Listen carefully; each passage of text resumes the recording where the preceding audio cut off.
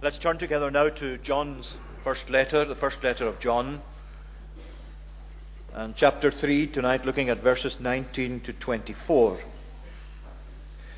So the final part of John, 1 John and chapter 3. We'll read from verse 19. By this we shall know that we are of the truth, and reassure our heart before him. For whenever our heart condemns us, God is greater than our heart, and he knows everything. Beloved, if our heart does not condemn us, we have confidence before God. And whatever we ask, we receive from him, because we keep his commandments and do what pleases him. And this is his commandment, that we believe in the name of his Son, Jesus Christ, and love one another, just as he has commanded us. Whoever keeps his commandments abides in him, and he in them. And by this we know that he abides in us, by the Spirit whom he has given us. Now we'll leave the final verse till God willing next time, because it flows straight into what he says in the next part of the letter, in the beginning of chapter 4, about the spirits and testing the spirits. But from verse 19 down as far as verse 23, we'll look at that this evening. Now we saw previously that John, while he's setting out those great themes of what we are to believe, how we are to behave, and also how we are in relation to each other, and how all of these kind of interact and connect together, we saw that he took a couple of digressions in chapter 2, where he has a digression about the church in verses 12 to 17, and also in where you have a digression following that, verses 15 to 17, about the world. So he took these two side steps, if you like, to deal with these topics, and then he came back to the three main topics, again covering them in turn. And he's taking another side step here. He's coming to take another digression in these verses 19 to 24, and this time it's a digression that's to do with assurance or reassurance. Assurance of faith, assurance of salvation, assurance of being saved. However we put it, it's that assurance or reassurance that he's dealing with in this digression or in this sidestep, till he comes back again to deal with his main theme. And of course they're very much related to his main theme as well. And it's evidence, isn't it, that you find him taking this sidestep here, because assurance of salvation is actually the very main purpose of his writing this letter. If you look ahead to chapter 5 and verse 13, he says, I write these things to you who believe in the name of the Son of God, that you may know that you have eternal life. So this is really the main purpose of John writing this letter to these Christians that he's writing to, facing all this false teaching and trying to take them away from their grounding in Christ and faith in Christ. I'm writing to you so that you may know that you have eternal life. And that's always an important and significant point for us to apply to our own lives as well. And it's really a sign here of John being such a sensitive and dedicated pastor in his teaching, that he's taking this time just to cover this particular area of teaching for them, because he knew, as we ourselves know, that many, if not most Christians, lack assurance, or at least lack assurance from time to time anyway, if not all the time. Many of us know what it's like to lack assurance, not to have the assurance that we'd want to have, or maybe the assurance that sometimes we did have or had in the beginning of our Christian walk. And so he proceeds to give directions in regard to this assurance and how we indeed should look at lack of assurance and come back to have assurance, or where we should focus if we lack that assurance. Now, is that not what you and I tonight would really want to have? It's one thing to have God as our God and Jesus as our Saviour, and that's the most important thing of all. But it's also important to know that you have that, to be assured that you have that, because it adds this dimension to your life that John's going on to speak about, this confidence that we would have before God in our relationship with God and with other people as well in our service for God. All of that is really added to or reinforced, if you like, by knowing that we have eternal life, as well as just possessing it. So it's so important for us tonight, isn't it, that we would know that we have eternal life. First of all, that we do have it, that we have come to possess it through faith in Christ, through repentance from sin, through all the things the Bible tells us are the avenues towards having and possessing that eternal life. But also to really have it and to know it in an assured way that this is in fact where we are spiritually, that we have this in relation to God. And so there are two things in the verses before us tonight that we want to use as summary points. First of all, he's dealing here with what he calls a condemning heart. This heart that condemns us, verse 20, whenever our heart condemns us. And when he uses the word heart here, he's really dealing specifically with conscience. Heart often means our inner part, our souls. Sometimes it means the whole of our soul, every faculty of our soul, our mind, emotions, conscience, will. But here he's talking about condemning. And the heart condemning is pretty much the matter of the conscience, our conscience condemning us and bringing a sense of condemnation to us. And that's what he's really dealing with here, the condemning heart and what to do about it. That's the first point, and we'll see a number of things under that. The second point is the confidence that comes from an uncondemning heart. He says, "Beloved, if our heart does not condemn us, we have confidence before God, and whatever we ask we receive from him," and so on. So he deals with a condemning heart and how to deal with it, and a non-condemning heart and the benefits or the confidence especially that comes from that. So what exactly does all that entail? What does he mean by this uncondemning heart? What does he mean by this, if your heart condemns you? First of all, who is he referring to? Who is he dealing with?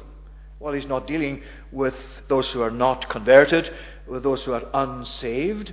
The heart does condemn us when we're in an unsaved condition.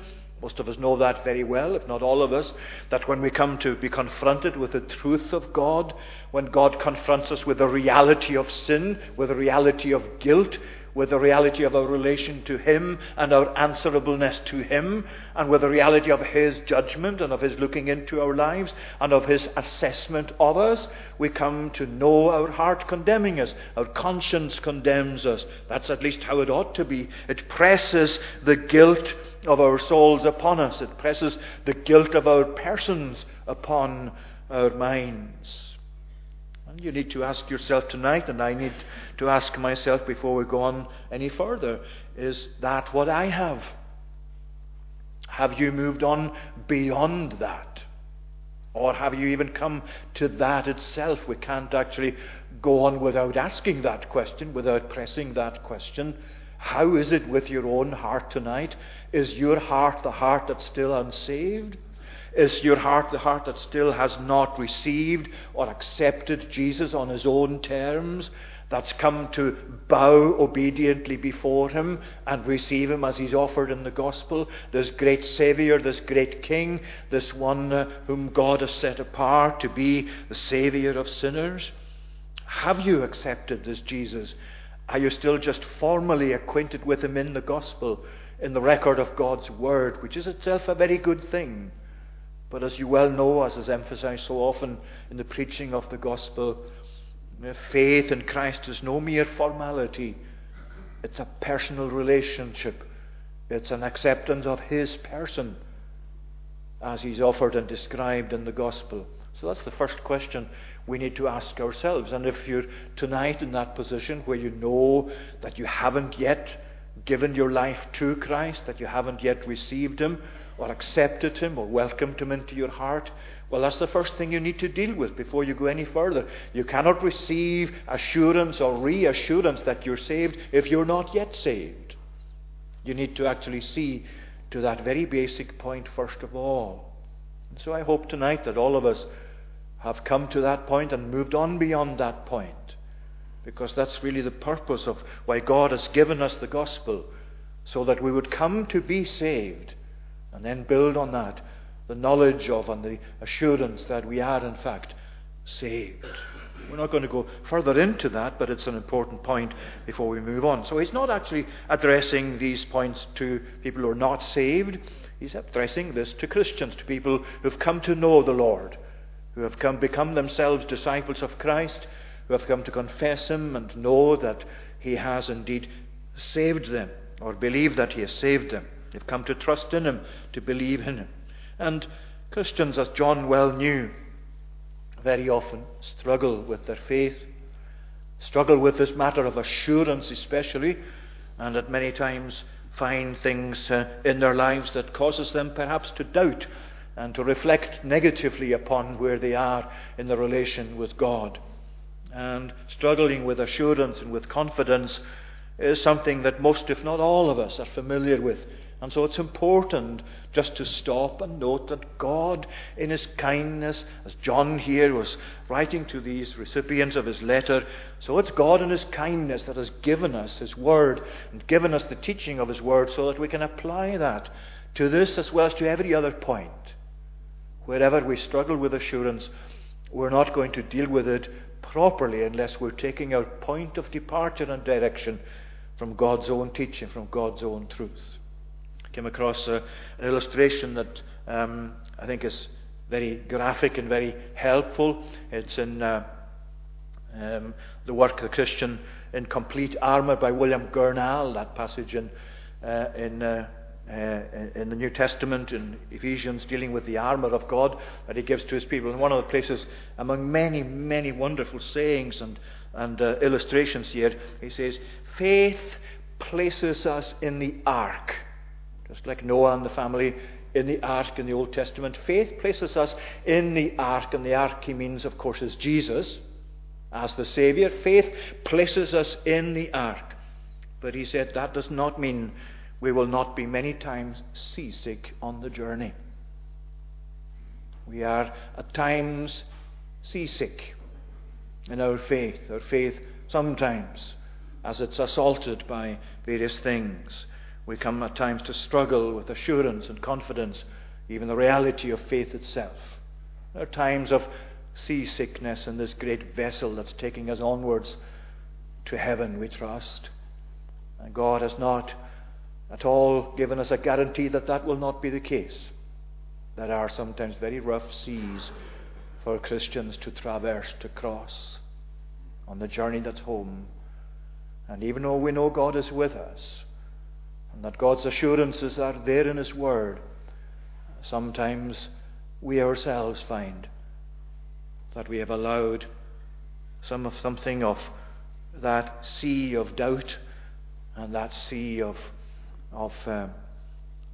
lack of confidence to come into our lives. And it's helpful, I think, to ask what is the cause, or what are the causes of this lack of confidence, this lack of assurance. Where does this come from? What is it that gives rise to it?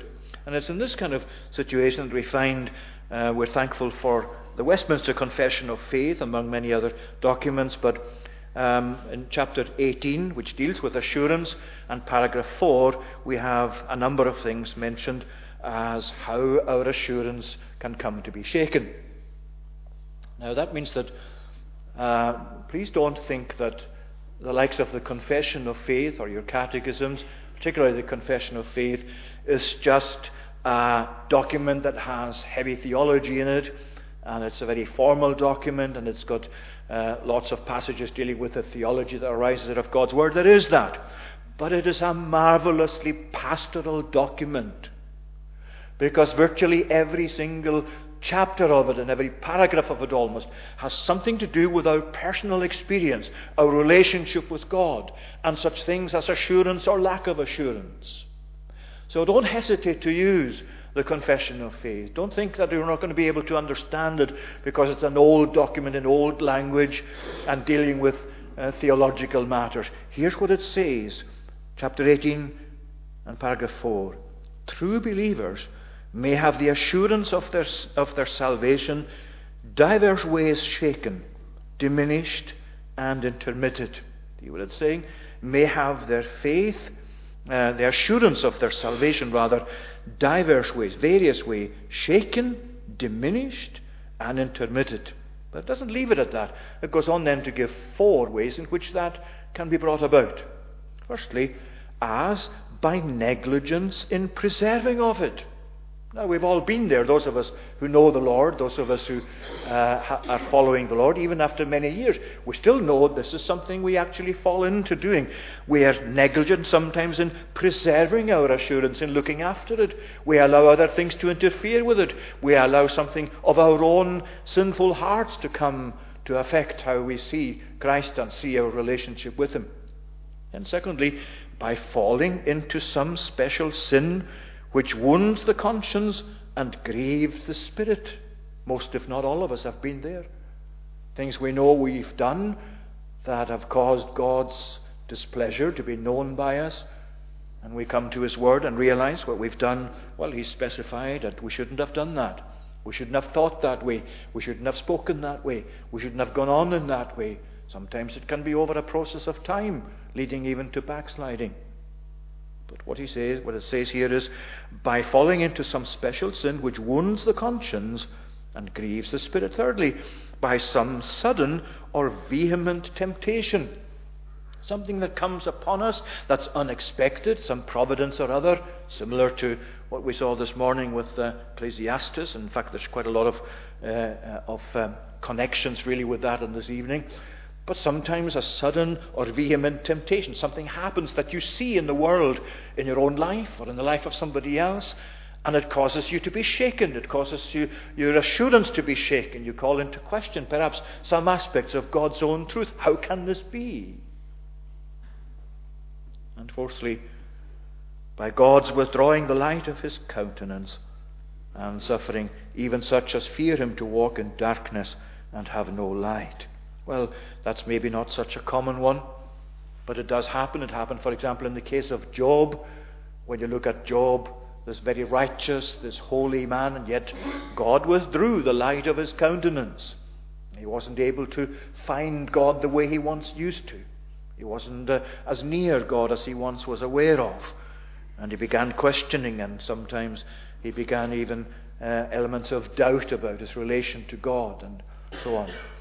So these are ways the confession tells us that our faith can be diminished, shaken. Our assurance of salvation can be, although faith is very much keyed in with that. So these are things which actually are causes of our assurance being affected or coming to lack of assurance. But you do notice, if I just read that passage again, it begins, true believers may have the assurance of their salvation shaken, diminished, intermitted. It's important that it says in the pastoral wisdom of those who drew up the confession, true believers may have that. In other words, it's really emphasizing for us. Tonight, if you lack assurance, don't say lack of assurance equals lack of faith. Lack of assurance is not itself evidence of lacking faith. A very genuine and a very sincere faith, and a faith that's been there for many years, may sometimes come through these things we've mentioned from the confession to be shaken and diminished, and we may lose our assurance. We may come to have a lack of assurance. So what do we do about it? Well, he's saying here, by this we shall know that we are of the truth and reassure our heart before Him. For whenever our heart condemns us, God is greater than our heart, and He knows everything. What do we do about it? We reflect. We go back to basic things in our relationship with God. We go back to basic theological points, not so as to just study theology, but to see how it relates to our practical way of life. What he's saying is, by this we shall know that we are of the truth and reassure our heart before Him. What does he mean by this? What's he talking about? Where some commentators say that means what he's going to immediately say after that in the following verses.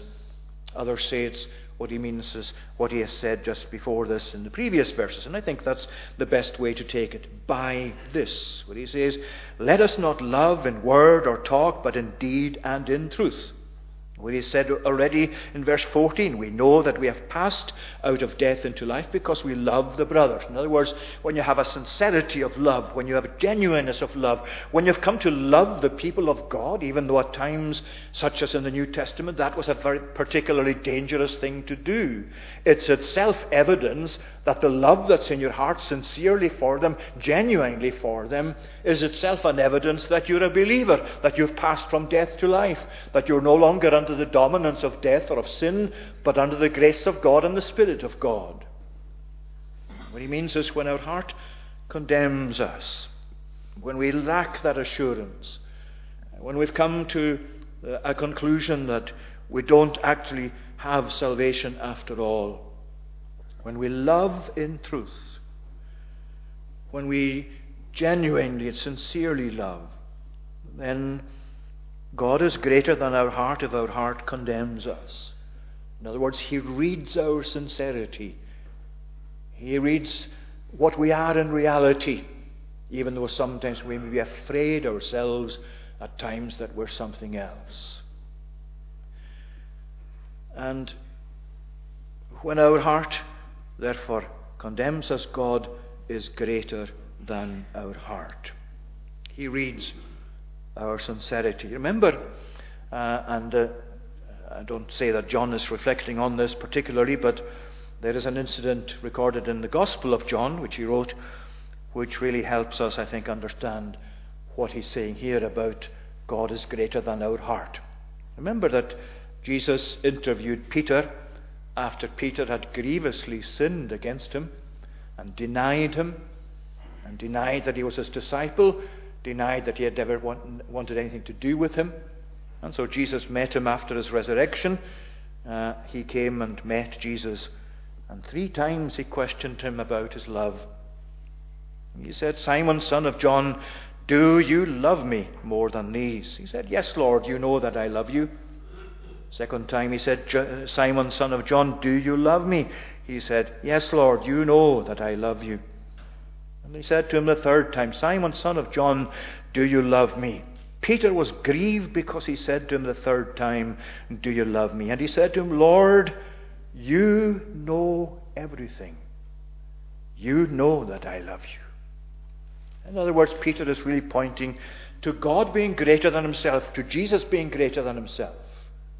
And when Jesus asked him the question, do you really love me? Do you sincerely love me? Is it true that you love me?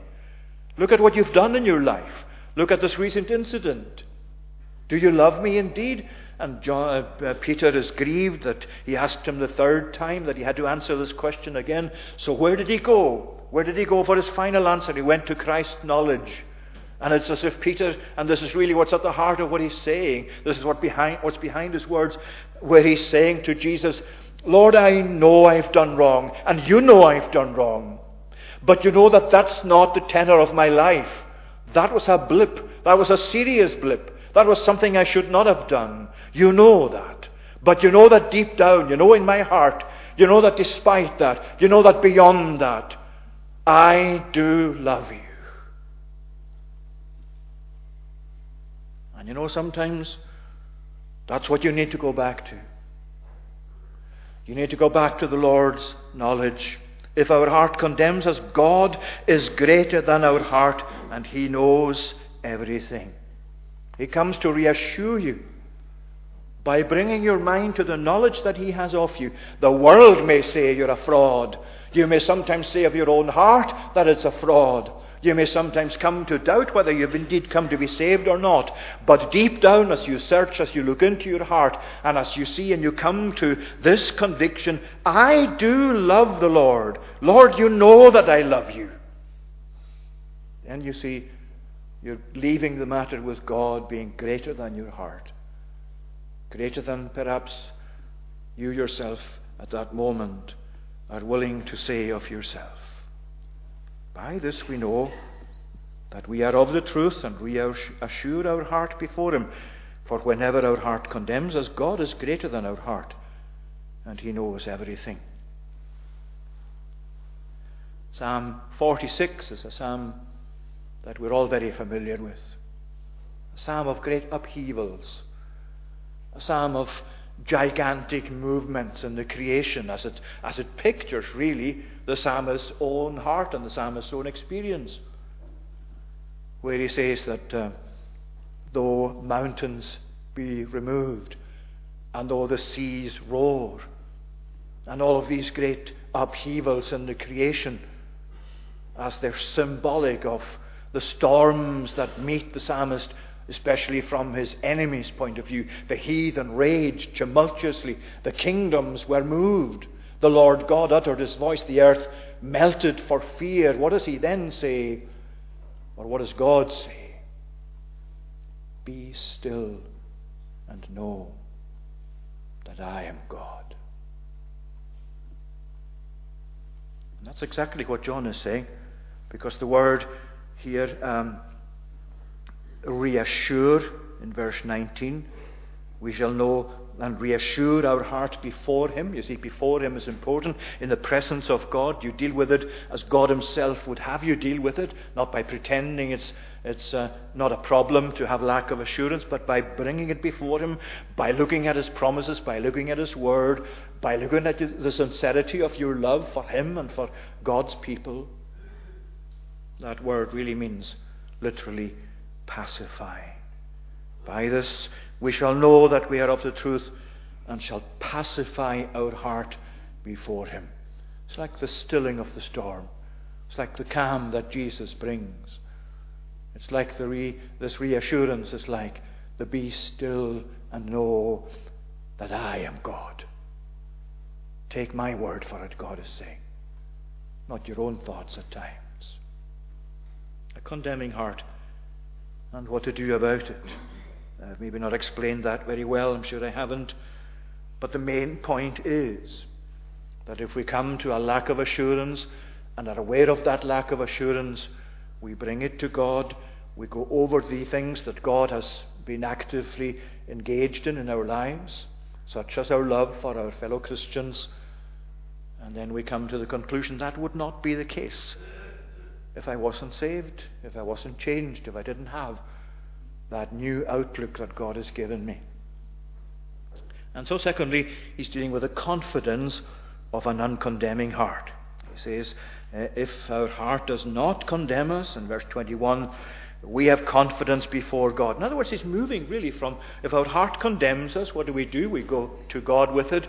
And by this we know, we are reassured, we pacify our hearts by looking at what God has done, what he has enabled us to continue to do.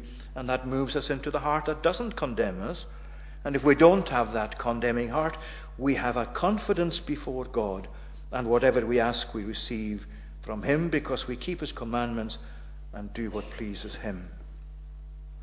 In other words, he's referring to our relationship with God in terms of communion, prayer, fellowship with God, awareness of God in our life, taking the truth of God at his face value, all of that in our relationship with God. If our heart does not condemn us, we have confidence before God. See, a condemning heart, a heart that still has a measure of perhaps guilt at times, and a measure of lack of assurance, that's going to be a hesitant heart. If you know you've done something that's wrong, if you haven't had it properly dealt with, if your heart is condemning you, then that causes the relationship with God to stutter, doesn't it, from your point of view? You don't have the confidence to come before God as you ought. There's a hesitancy. You come with prayer, but you're afraid that God perhaps will not answer. You don't have the same boldness as before. All of that is tied up with this lack of assurance. But when our heart does not condemn us, we have confidence before God. Now, we're never perfect in this regard, I'm sure. I certainly have never been perfect. Coming before God and being able to say, Lord, there is absolutely nothing in my mind, in my memory, in my heart that comes between me and you, or has ever come between me and you. There's always that. There's always going to be the imperfection. But you come back to the sincerity. You come back to the reality of your faith and how God himself has provided for everything that we have in terms of our need and of our lack. We come with prayer, and we come with a knowledge that God will receive us. Whatever we ask, we receive from him, because we keep his commandments and do what pleases him. See, disobedience destroys confidence. And when we know we've been disobedient, we can't then expect to have the confidence in prayer, in communion with God, that we would want to have. We have to deal with the sin. We have to deal with the disobedience. We have to deal with that which comes between us and God, for the confidence to be restored, for God to reassure us, for God to pacify our hearts. This is very much Christian experience, Christian development, Christian growth. This is something the Bible brings us to acknowledge our need of, to know these great truths of Scripture, so that we can progress in our spiritual life, that we can actually build on what's already gone, that we can actually know the parameters of a relationship with God in different ways, as John brings it before us here. And then he says, and this is his commandment. See how easily John flows, as it were, from what we believe into what we are to do. This is his commandment, that we believe in the name of his Son, Jesus Christ, and love one another just as he has commanded us. And it's interesting that it's a singular he's using. This is his commandment. And yet he goes on to speak about two things. A commandment, if you like, that's two-sided. It's one commandment, but it contains, firstly, that we believe in the name of his Son, Jesus Christ. Now, you don't often find Jesus described in such a complete and full way as that we believe in the name of his Son, Jesus Christ. Why is he giving such a complete name or definition to Jesus? Well, so that we will actually, in reading that we would say, it's the whole Christ that gives me confidence. It's the whole Christ that my life is to be based on. It's the whole Christ that I must believe in. And that's why he says, in the name of his Son, Jesus Christ, because whenever you read the name, it means the character. It means the revealed person. It means Jesus as he's revealed to us in the Bible. Not as some people say it should be revealed to us. Not as some people say nowadays we ought to believe. It's as it's here in God's Word. The Jesus that's revealed to us in the Bible is the Jesus we have to believe in. That's the name that's been revealed to us. Every aspect of Christ that's revealed to us in Scripture is there for our believing in. And in fact, the word literally is believing on the name of his Son, Jesus Christ. That would be literally how we should translate it. Believe on the name. Not just in the name, but on, in the sense of when you come to think about what faith is, it's many things, but it is this at the very bottom, at the very heart of it, there is this coming to build your life or to deposit your life upon Jesus, upon himself. You based your life upon him. You have him as your foundation. That's what gives your life stability and structure and confidence, not in your own faith by which you come to rest upon him, but on himself as the foundation on which your faith rests. So he's saying this is his commandment, that we believe on the name, on the character, on the person of Jesus Christ, and also that we love one another. That's what we had right through the chapter previously, and we mentioned many aspects of what John teaches by way of loving one another. We saw it in the previous passage as well. It's important, you see, that John is linking here love and belief, because all too often they're detached, aren't they? By nowadays you can read and hear people saying, even people who are Christians or claim to be Christians, love is everything. Love is everything. It's not what I believe. It's not really how I behave otherwise. Love is everything.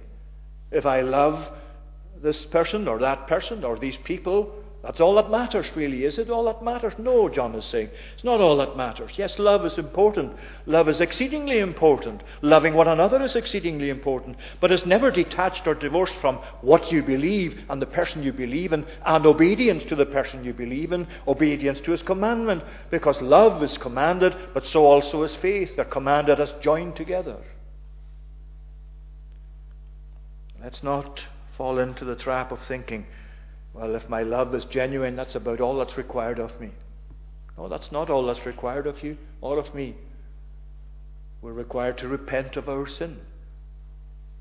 We're required to believe in the Christ that's revealed in Scripture as he is revealed. We're required to believe in all aspects of God's character or attributes, including the very difficult ones, including the ones that really shake us up. His anger, his wrath, his judgment, his holiness. These are not side issues. They're not outdated modes of thinking. They're God as he is, as he's revealed himself to us. So we believe in the name of his Son, and we love one another just as he has commanded us. So tonight, let's look at our hearts. Let's look into our souls. Let's look into our conscience. Has our conscience come to know the redeeming touch of Christ? The blood of Christ applied to it? In other words, have we come to accept Jesus as the answer to a guilty conscience? To an unsaved life? Am I still without that? Have I not yet come to do that? See, I don't trust in the teachings of the church or the church itself, whatever denomination we may be of. That's not the basis of my confidence. That's not the ground on which God accepts me, that I believe something just because the church says it, just because the Kirk session says it, just because the minister says it. My acceptance with God is entirely on the ground of Christ and what he is and his righteousness. Is that what I've received? Is that what I'm building my hope on? Is that in my heart tonight? Is he enthroned in my heart? Is my life his? Have I given it to him? Am I holding it back from him? Am I saved? And if I am saved, is assurance of salvation important to me? Yes, of course it is. And if I lack it, well, I go to things that God has already done. I go to the great immovable things of God himself and God's work and God's being, God's redeeming love.